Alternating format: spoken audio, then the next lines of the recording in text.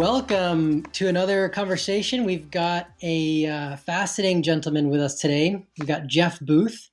We're going to dive into technology, deflation.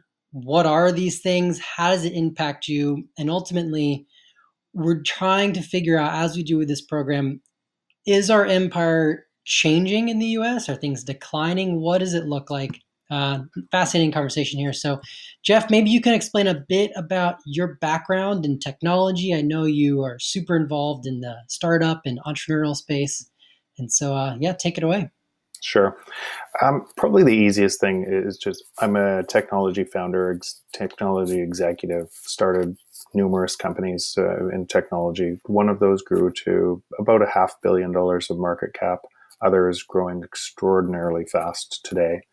And so today I sit on numerous technology boards and invest in technology companies. So a kind of right at the front edge of where technology is taking us. And so that's where I spend my time. And recently I wrote a book called The Price of Tomorrow, why deflation is key to an abundant future. That explains what's happening in the world, the thesis of your show from first principles and why technology changes all the rules. Let's jump into that. I remember reading your book. I saw an interview you did, and it kind of just really changed the way I think about things. And I've been trying to work through this project for a few years now. And this added a completely new element to the way that I was approaching the framework of, are things changing? And if so, how are they? And you come at it from a very unique perspective through technology and deflation. So maybe jump in a little bit to your kind of core understanding there of what are those two things and how are they impacting us? So the core thesis is this, and I think this is also why so many people are confused about what's happening. Most of what's happening in the world are second and third order effects of something that very few people kind of can put their finger on. And here's what's happening. Technology is creating efficiency at a rate we've never seen before. So technology creates efficiency, and that efficiency is deflationary. It makes prices want to come down. And so that world is, and not just that, technology is exponentially, it creates exponential efficiency. It's moving on an exponential curve. And it's so powerful a force in our lives, trying to bring down prices in a world that has always relied on inflation, prices going up. So those two forces are competing against each other today. And all of the secondary things, people are saying the breaking of societal contracts, what you see in America, what you see around the world, is actually a symptom of that fight. In the end, technology is too big to create a force. Central banks will not be able to stop the rate of progress. But they're trying right now. And by trying, they're creating a whole bunch of pain to society. And so if you buy my thesis, right, and it would be hard not to, if you look deeper, but if you see what is happening in technology, we celebrate it all around us. Your phone provides a compelling example. Most of the things on it, the apps are free, and it gives you more and more abundance. My guitar tuner is free. My AI assistant is free. It's more and more driving that abundance to us. And in fact, we celebrate as purchasers of products, as purchasers of products or services. We celebrate that deflation in everything around us. That's why Google is so powerful. That's why Amazon is so powerful. That's why Netflix grew so fast. That's why you use so much on your iPhone. It keeps offering more and more abundance, and the price keeps coming down. So if you buy what I just said, then there should be evidence on the other side, the existing monetary policy of the world, that is shown up in the last 20 or 30 years, that is essentially stopping things from getting cheaper and cheaper and cheaper. And when you look on the other side of that axis, remember, these are two competing different forces. what you notice is there's over 250, before COVID, there's over $250 trillion of global debt, and to run an $80 trillion global economy. And that sounds like, wow, that's a big number that's a big number of debt. How will we ever pay that back? But on closer examination, it's way worse than that. 185 trillion of the new debt has been created in the last 20 years, which is exactly what you would expect to see if technology was driving prices lower and you were trying to grow your way out of that happening. So that's where we are in the world today. And because that debt can never be paid back and it needs to move exponentially on the other side, what ends up happening is you monetize that debt. You're printing money, and you're changing the rules of capitalism by printing money. And it socializes losses. So some people out of that printing the money get wealthy, and a whole bunch of people are hurt by it. Every action has an opposite reaction. And so by manipulating money supply, by manipulating the game, the consequences are pretty staggering for society. That's what we're seeing. You mentioned technology is deflationary, and it's creating this exponentially growing wave of deflation. But it's fairly difficult to measure, yet we potentially can measure the equal and opposite exponential growth of these inflationary powers. Is that kind of what you're saying? So like this one thing is the core, it's hard to measure, but here's its opposite, and we can see that. Exactly. You should see evidence somewhere. So the question, but because we measure all interactions in our lives from the existing system, what ends up happening is we measure parts of the system instead of the overall system. So a perfect example of that is people think housing always goes up, but fail to ask, would housing go up in the last 20 years if $185 trillion of stimulus wasn't added to the economy? Right. And fail to ask the next question, can that continue forever? Or the next question after that, what was the cost to society? Who won because of that and who lost? And so once you start playing that game by manipulating currency and creating that to keep a system in check that we grew up with, it's kind of the end of days. It's going to end, right? And it ends in a number of predictable ways, but it's not a free market anymore. So you have socialism for the rich. And by the way, I'm not trying to get, this is probably more important. This isn't about people. A lot of people, when people kind of have things taken from them, it's easier to paint a picture of a villain. It's that person that's creating this. It's not. There are bad actors in any system, and there's bad for sure. But this is a system problem, and it's a system that we relied on inflation all of our lives. And you could hide a small inflation rate for a long time before technology. And so inflation isn't, I don't know why people think that that's a good thing, because all inflation means is I get less for my money. So what inflation is actually for governments, it's a hidden tax, and somebody pays the bill. And typically that inflation being a hidden tax means it's wage deflation. If you have assets, they move up with the inflation rate. And if you don't, if you just have wages, you're in the opposite side of inflation is wage deflation. Your wages go down in real terms. So somebody wins, somebody loses. But in our personal lives, we want prices to go down. I don't understand why we can't see that actually is nature, right? What ends up happening is innovation against technology should make prices go down. And if we didn't manipulate money supply to try to make them go up, it would mean technology would allow for broad-based abundance.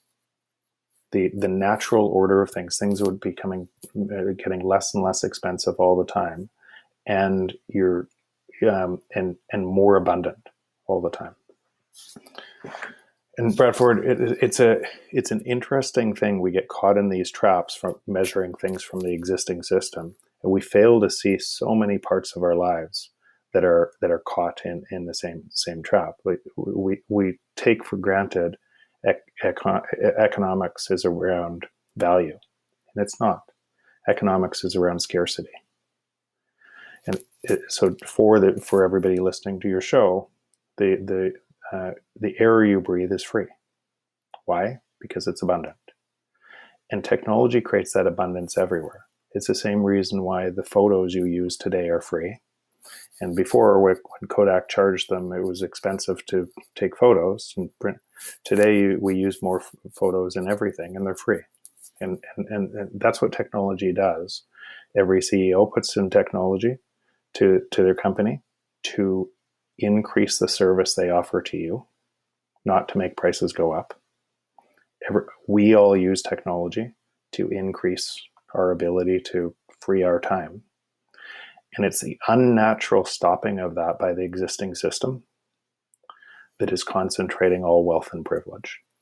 Technology creating abundance, when you put it those ways, it makes, and to be a little cynical, perhaps technology creates abundance in currency too. And it's by all the printing that ends up happening. Yeah. Of course, I'm making it sarcastic, but yeah. But so talking about wealth accumulation, you've got your first order effects that you mentioned, and that's technology deflationary. And so we get caught up in the second and third order effects you spoke about.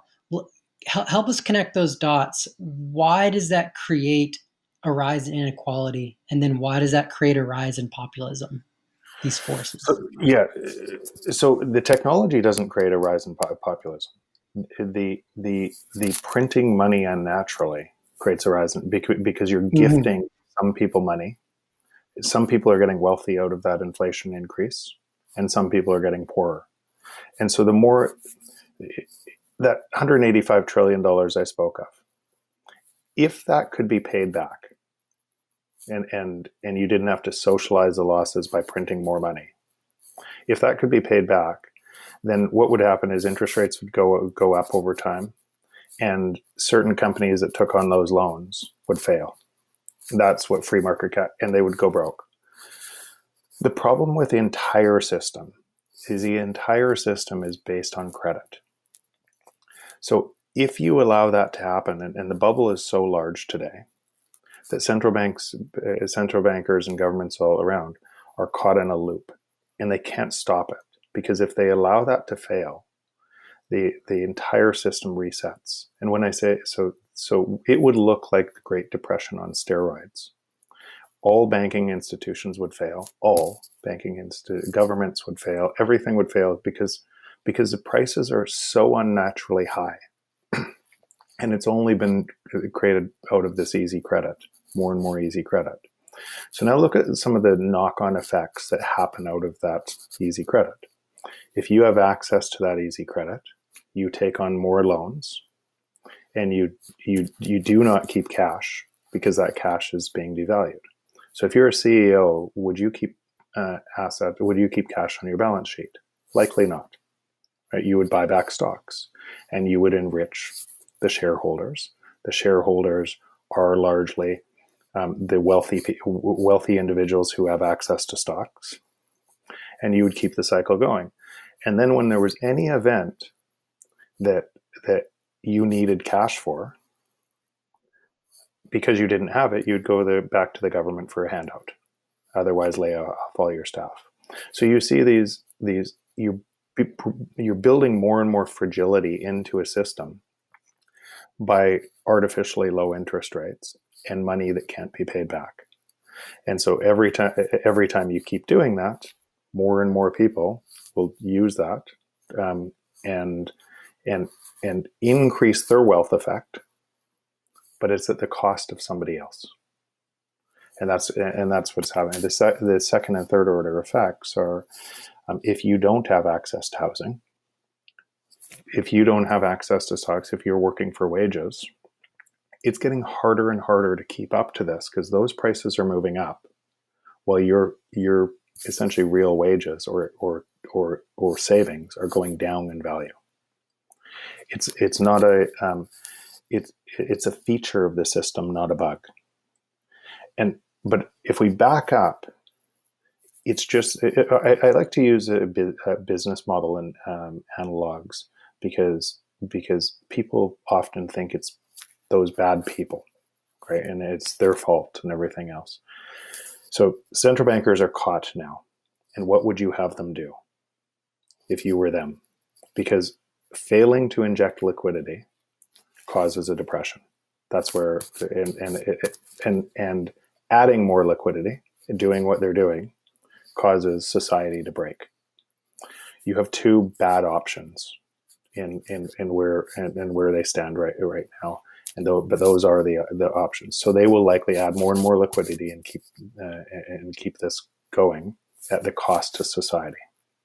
And it's not just a U.S. phenomenon; it's a global phenomenon. As every institution does the same thing. But why I say I like to compare this to what happens in business is if you look at Blockbuster. Blockbuster had 9,000 stores. They didn't buy Netflix for $50 million because Netflix at the time was a bad business.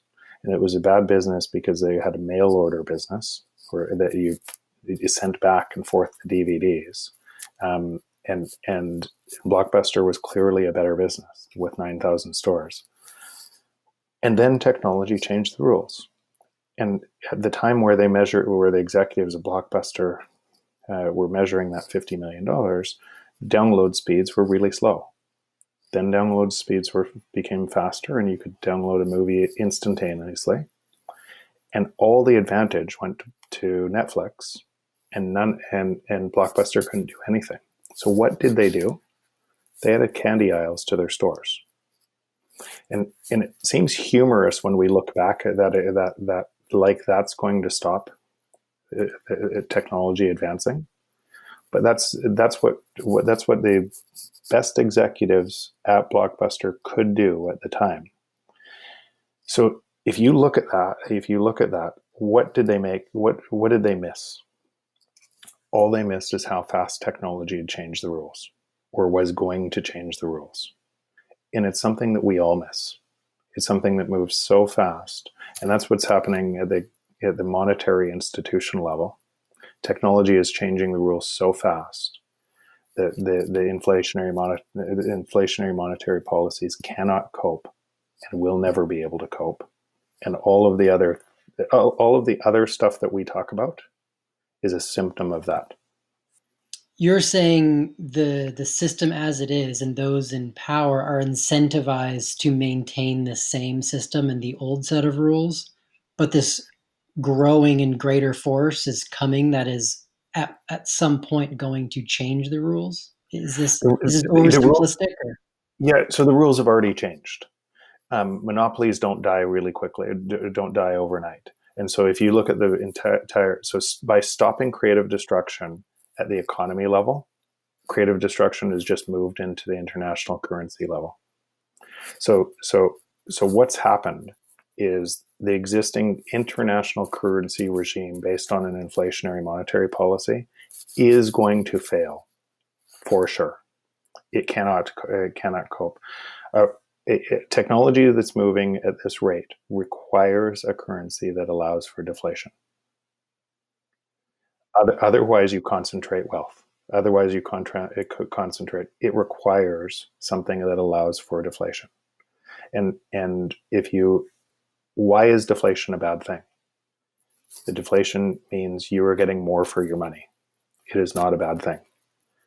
And so if we would wire the world to drive abundance from that technology, that abundance would move out to the world at large. If we wire the world against a historic way around needing inflation, we drive wealth inequality and all of the problems you're saying. So again, technology requires a deflationary currency, and so governments can stop it for a while, but not without all of the second order effects that we talk about. You say the rules have already changed. But for the layperson, things are just a little bit uneasy, but things don't seem that different. But that's because we're still in this phase where the governments are fighting that change, and they're going to be exponentially increasing their fight against that change through money printing. They And so have to. that's kind of the phase we're in currently. Yeah, they must. Mathematically, the debt cannot be paid back. So think about the numbers we're talking about. When say $1 trillion before in 2008, kind of failing, the system took billions of dollars, and then to be able to bail it out, and caused all kind of blow up the bubble bigger, and make the eventual unwind worse. Now we're talking trillions. $1 trillion in seconds is 31,710 years. So 1 trillion is, so the numbers are so enormous, and we throw out trillions and trillions of dollars like it's nothing. Those numbers have a cost. You can't just make a journal entry into code and print money out of nothing and expect that not to have consequences to somebody. You're saying there's this powerful force, and it has changed the rules. It is coming. It is inevitable. And I'm hearing you say currencies are going to be one of the release valves. The what, and this is just my opinion as a non-expert here. I see a release valve also as a social release valve, um, through revolutions and uprisings, and through this populist flavor. And so, my question to you is: are you worried more about the economic system breaking first, or the social and democratic system breaking first? Both. Uh, So quite kind of simultaneously, they're it, two inextricably tied. it's the same thing. It's the same thing. Okay. You will believe when you lose hope for a better job. So imagine a whole vast part of the population cannot pay rents, which are being manipulated higher, cannot pay for food, cannot pay for, and when you start losing hope because of a rigged game, you rise up. But that's not just in the US, it's every country is experiencing the same thing. And what typically happens, if you look through the history, 2,000 years of history, what typically happens to reset it is revolutions and wars. Because once you can control a population and say it's not your fault, it's those people's fault, now you can get elected. But now you don't have a big enough enemy, so you have to create an enemy in another state or another region of the world to create a bigger enemy. That's what we're seeing play out today.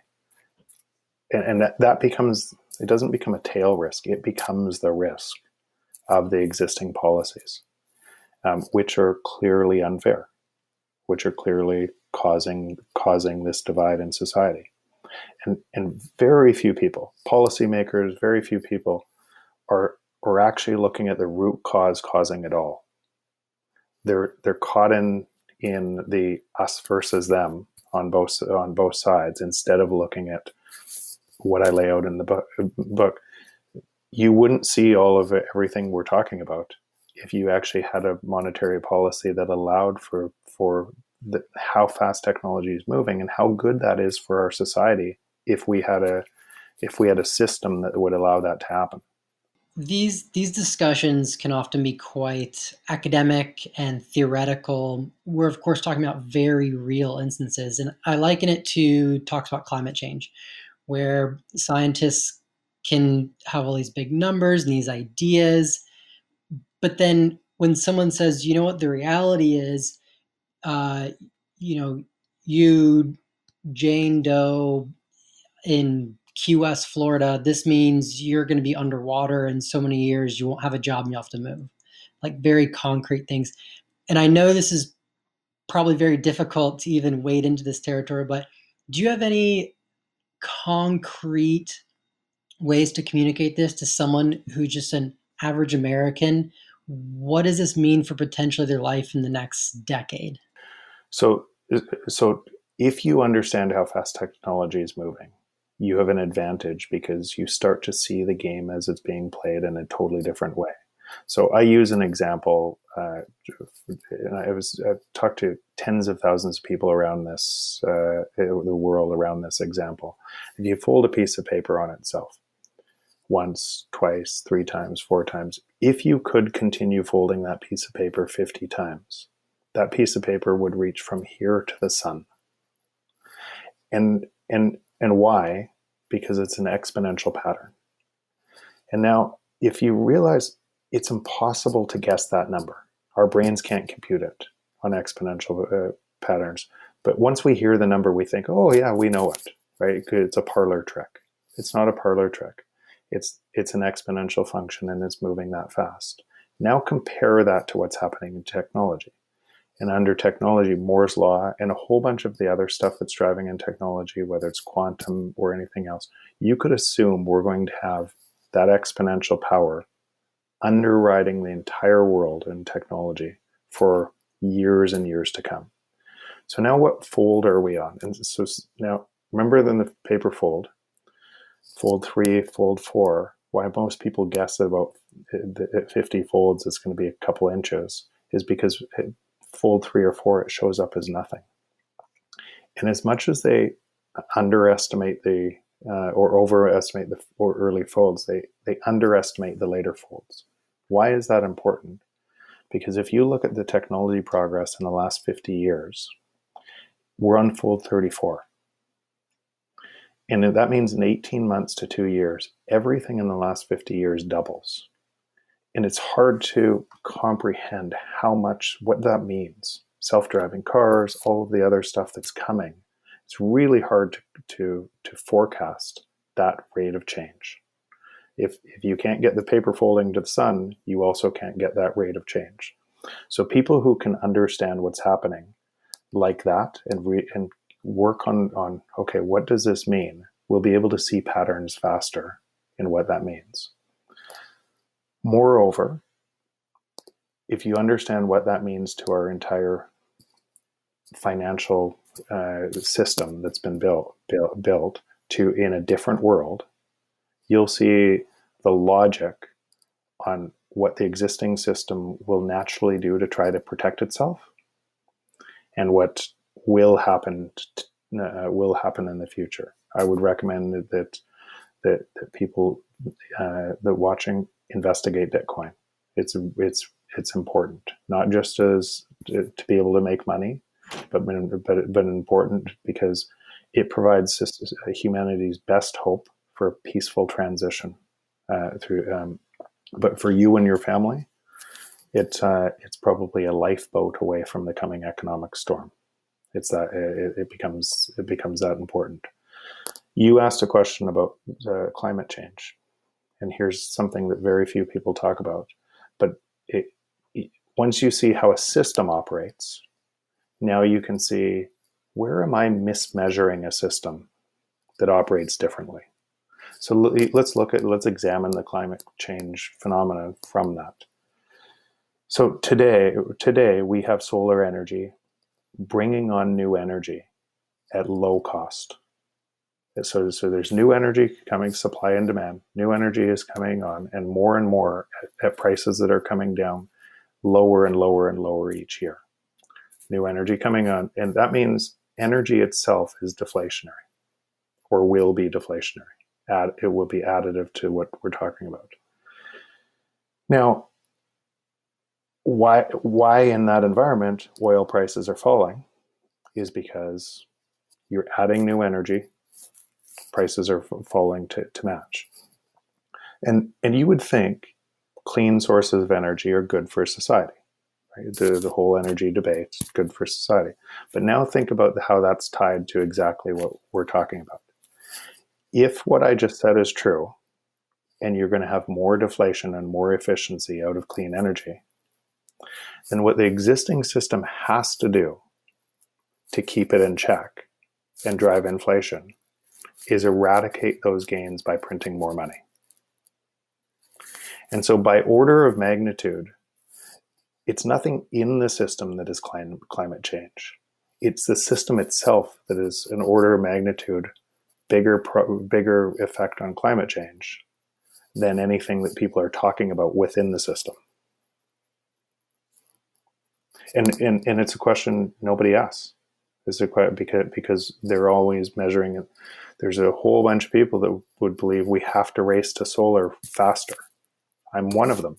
I think that it's excellent, without asking, if we do that and the system just manipulates money faster to be able to try to make prices go up, we eradicate all the gains.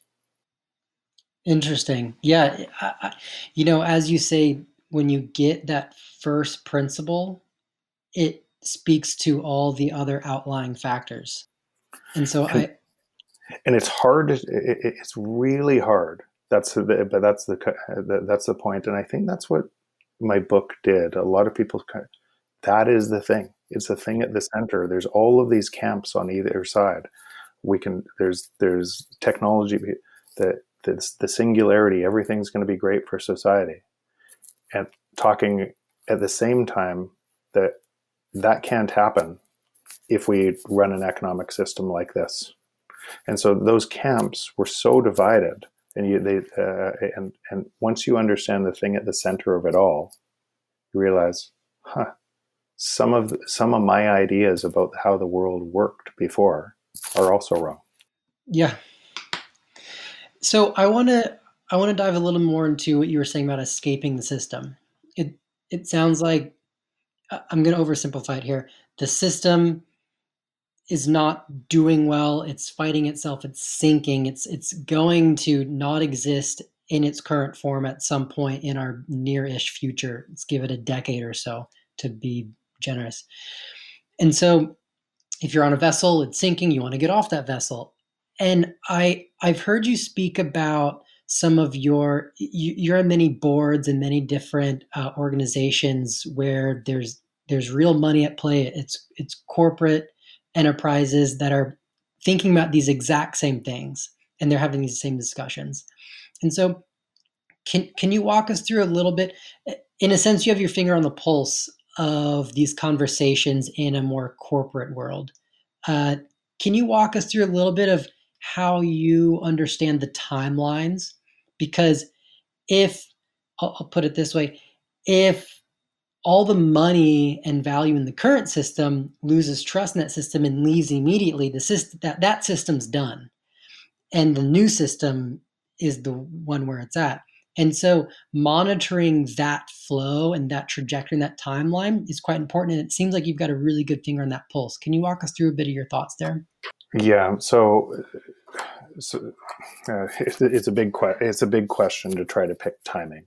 So I won't pick timing. What I'll pick is again, a monopoly rarely dies overnight. What typically happens is that a monopoly in a business misses a key technological change, and then like your Blockbuster example. Exactly, and then sets a series of events in motion that all but guarantee the failure in the end.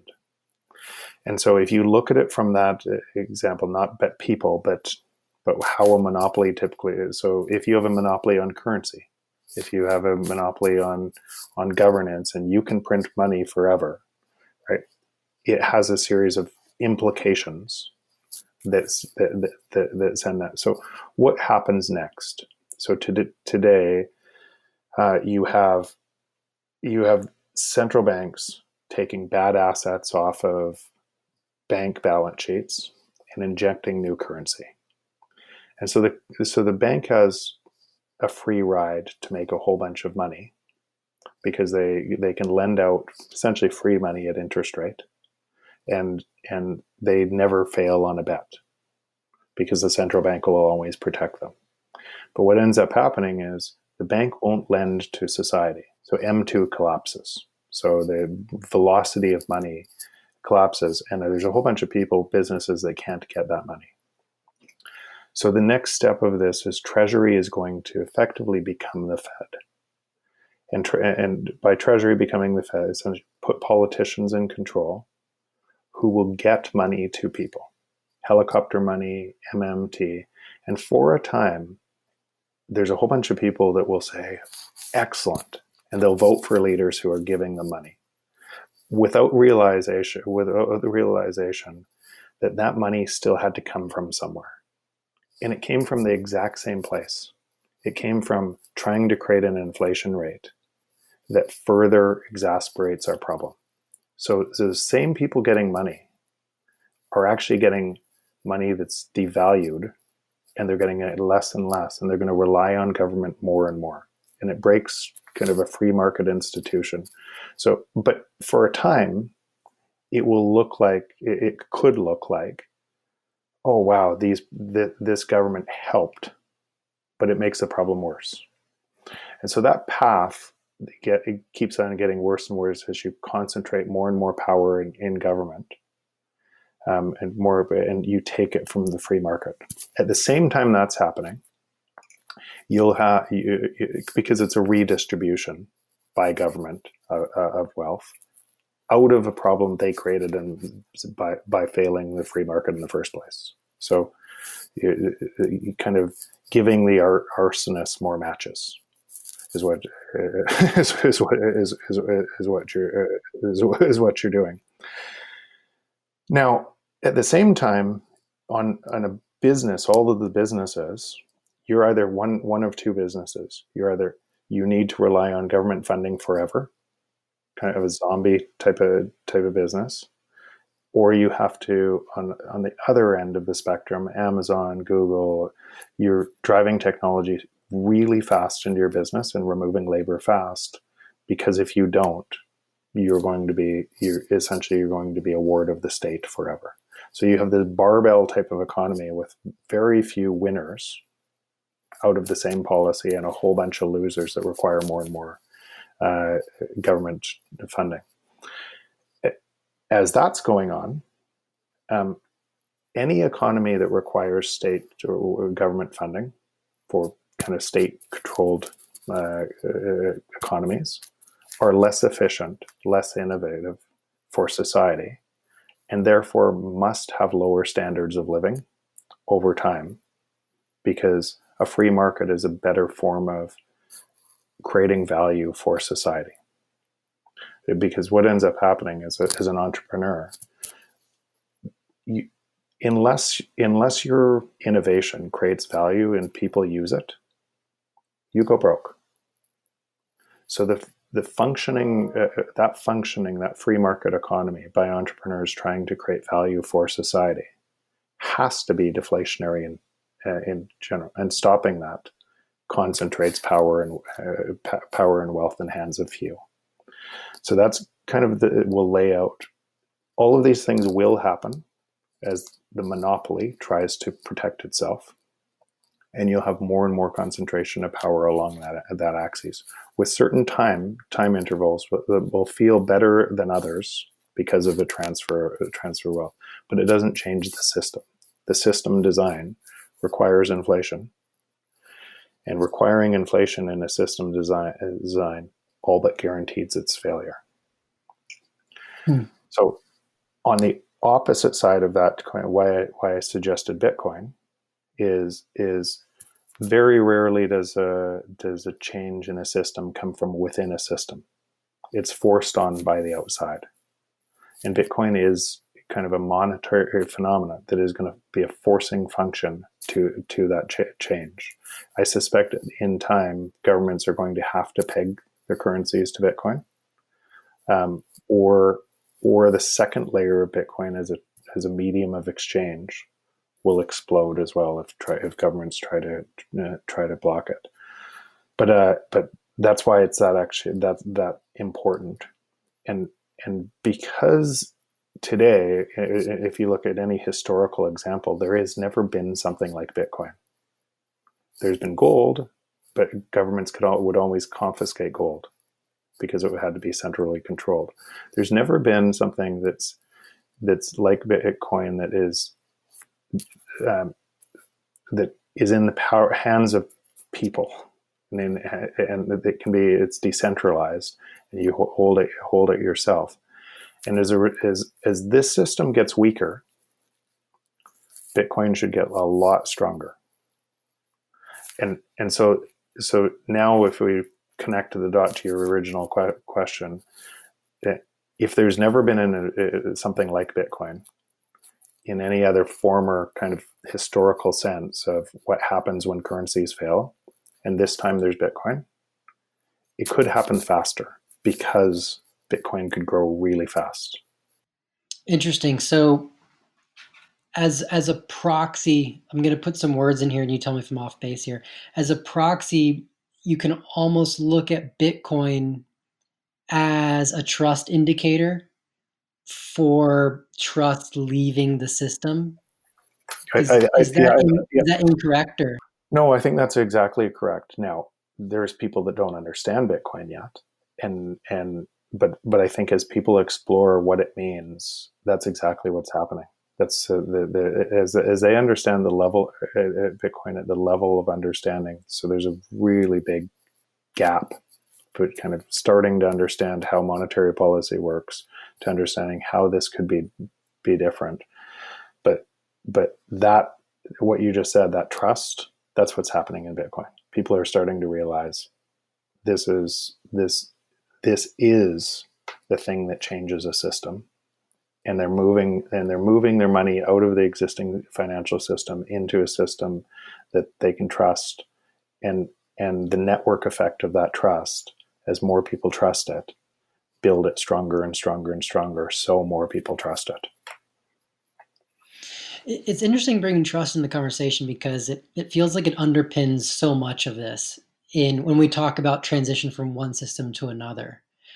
Do you bring trust into the way you think about this at all, and or is that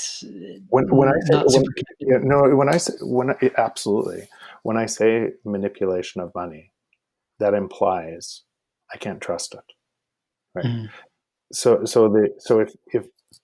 if the existing system requires manipulation, it has certain consequences, and I haven't seen one person, I'd have anybody debate me how the existing system can function without manipulation, and it can't. So we know mathematically it needs more manipulation, and if technology is moving exponentially this way, it needs exponentially more manipulation to pretend it still works. It's just a Ponzi scheme, and then one day that Ponzi scheme ends, and unfortunately it hurts a lot of people on the way through. So real briefly, an idea of a central bank digital currency is quite popular right now, being kicked around as an intellectual idea, though we know there's a lot of minds and energy and work going towards creating these things. Can you walk us through just a little bit of what does it even, because I think a lot of folks that hear digital bank currency, it's like, well, my dollars are digital, or they think Fed Bitcoin. Can you walk us through a little bit of what does that even mean, a digital bank currency? Or sorry, a central bank digital currency. Yeah, I talked a little bit about how governments need to get into the distribution game, right? Because today they take assets off a balance sheet of bank, bad assets off, inject new money, and the bank becomes essentially distribution to society. But yeah, from my book, I cited an IMF working paper where it said on the next recession, that's already here, by the way, that interest rates needed to go down to -5 or -6 to get through that recession. You're pulling forward growth to try to manipulate growth, and you have to take interest rates down to get that growth. And just like what's been happening, but at a greater scale. So -5, -6 from a critical IMF working paper that said this is going to be needed to get through the next recession. But here's what happens. If the interest rates go down that far, people take their money out of the bank and they put it under the mattress. And and if they did that, there'd be bank runs and everybody would realize the money's not there. There's no money there. It's based on credit. It's a mirage.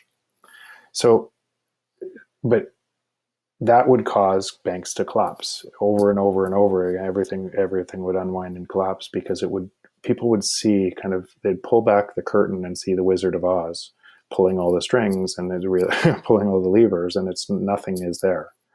So, but with a digital currency, you could take rates to -10 overnight, and you could pick the pocket of savers in an instant if you wanted to.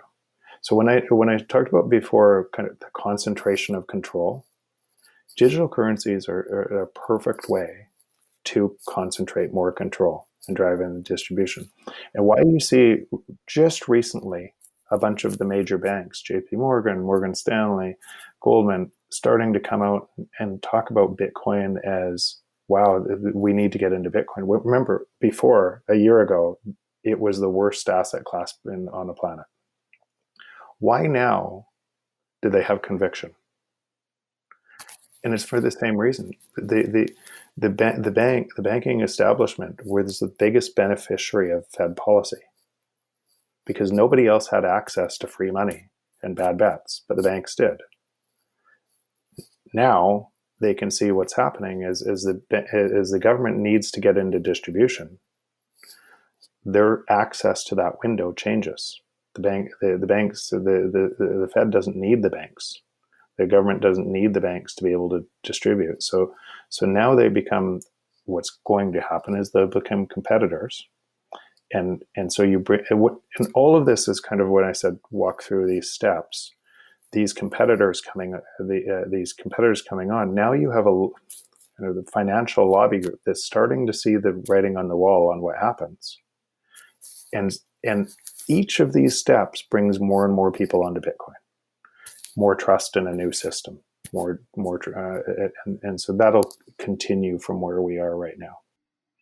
Well, I think as a note on that, I think folks are often very cynical when anything in the media, like a politician or an institution, 180s their perspectives. Like, oh, okay, well, yeah, they're just flip flopping. We're used to that in politics. But I want to make a clear distinction. I think politicians are courting public opinion and votes. They want to maintain power. When a shrewd financial institution 180s on something like that, it's something to take note of. It's a very different scenario here. And so there's a lot of things that are showing us we should take note of this at the moment. Mass Mutual Insurance put $100 million into Bitcoin last week. And that's a signal that you should really listen to. That effectively they're saying, I don't know if I can pay my policyholders because I'm not getting any yield on my currency. And there's risk of that currency. So I must try to create value somewhere else. And so when an insurance company is starting to lean in, you can start to see, you nailed it. As people start to see what's happening at all of the areas of finance, you can start to connect the dots to what's happening. I'd like to ask, a lot of folks could hear your thesis, your perspective, and say, well, that's extremely pessimistic. Wow. And yet your actions are very optimistic in one sense. You're heavily investing your time, energy, resources into businesses, tech, startups. How can you walk me through a bit? How do you pair what seem to be oil and water? Yeah, they're not. So I use technology, and every company I'm involved in uses technology to try to make people's lives better. To bring down prices, increase abundance. Every single company I'm involved with would say it would be trying to make people's lives better. Otherwise, I wouldn't be involved in it. So, and what I see, and the power of that technology today to be able to do what I just said is amazing. What we can. My first technology company cost me over $5 million in a year and a half of work with big teams to deliver what Shopify delivers for $50 a month now. And that's the point of the technology. We use it because it delivers an outstanding value. Businesses use it for the same reason. Personally, we use it for the same reason. And so I'm massively optimistic around entrepreneurs trying to solve problems for humanity using technology. And I spend my time there because it is something so much fun, and there's tons of opportunities. Tons of opportunities. One of my companies started sales 18 months ago, It's doing 10 million a month now. And so the rate of growth and what you can do when you deliver great value to people is unbelievably. It's unbelievable. It's a lot of fun. What you asked, so that I'm excited about, and the natural course of doing that job against an unmanipulated money supply means prices go down. Means society wins. The unnatural course. So why I wrote the book, I didn't write the book because I need to make money from a book. I didn't want to write the book. I wrote the book for my children. I wrote the book because it needed to be one of the winners out of a system that looks at the entire system and say, this doesn't work for society. And so there's a better way. Why I'm optimistic is technology creating that abundance without manipulation means your time expands. You could get all the abundance for almost no cost. We have for the first time in human history, we actually have the ability to solve these problems for society, with technology, and our time would expand for the first time. And it wouldn't just be, it's not just a one-off and then it goes back to the old. What that means is if the system were constructed differently, as jobs were removed by technology, the stuff that was giving you value would be free. That's the point. It would drive so low in cost over time. It's so hard to imagine that world from where we are today. And so so what ends up happening is people hold on to their old beliefs and say, and we're forcing, just use housing as an example. And any individual who's going to lose their job because of technology. Housing is going up higher and higher. Food prices are going up higher and higher, and I lose my job and I fall off to the ground, and I can't survive. What you're hearing in society, screaming society, is fear. They're fearful of that, and so you have a policy that is trying to make those prices go up, and hurting society when a change in systems would provide totally different benefits. I know we got to let you go here, and I'll end it on, you mentioned the reason you wrote this book was for your children, and I'd assume other generations. There's at the core of your thesis is if we understand how the new rules are working, and if we unified around that, it could make this transition a lot better. I remember reading that at the end of your book, your call to action. Yep. So is that your hope in all this? That, because I look out in the world and I see divisiveness and anger and tribalism, and if we only had more compassion, understanding, do you think this could be that central thing we hold together? And if we all come around a commonality of this new system and at least understanding, that might be a way we can walk hand in hand as it could be into the future? I hope so. I really hope so. It provides us that opportunity. What does an entrepreneur do? Typically, they look at a system that's broken, right? They look at something that doesn't provide benefit, and they have a different point of view. And they typically, before they go and start a business, they have that point of view, and they say, if I develop this, I can provide a huge gain for people. And if that works, then I can provide wealth and everything else too. But it comes at providing a gain to society. And this is the same type of gain, but it's in a different, it's the same piece. What does that look like? It looks like you look at the root cause. You make sure, and all the energy after you understand the root cause goes into designing forward. How do we make this better? Today, all of the energy in the world is moving into how do we protect the old system? And so when people see that this is something that is not people, bad people, anything else, when people see that this is Blockbuster, Netflix. When people see that this is technology moving at a different rate than I'm used to, and that I can understand, and it's connected to a whole bunch of other things, I'm hopeful that more people will start to talk about, okay, how do we move forward? Wonderful. We're going to wrap this up here. I cannot encourage folks more to check out your book, The Price of Tomorrow. My father's actually, he's starting to read it his second time.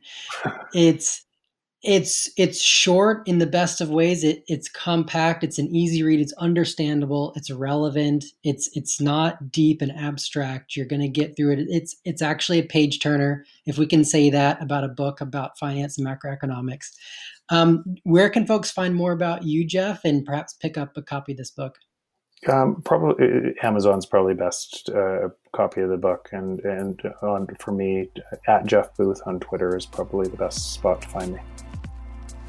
Okay, wonderful. Thank you so much for your time. Thanks, Bradford. This was great. Here at the Empire's New Clothes, we believe something big is in America's future, but we don't quite know what. If you'd like to continue the journey with us, like, subscribe, and let us know who you want us to interview next in the comments below. This next decade is going to be crazy, so join us as we try to figure out what's going on, and I look forward to seeing you next week.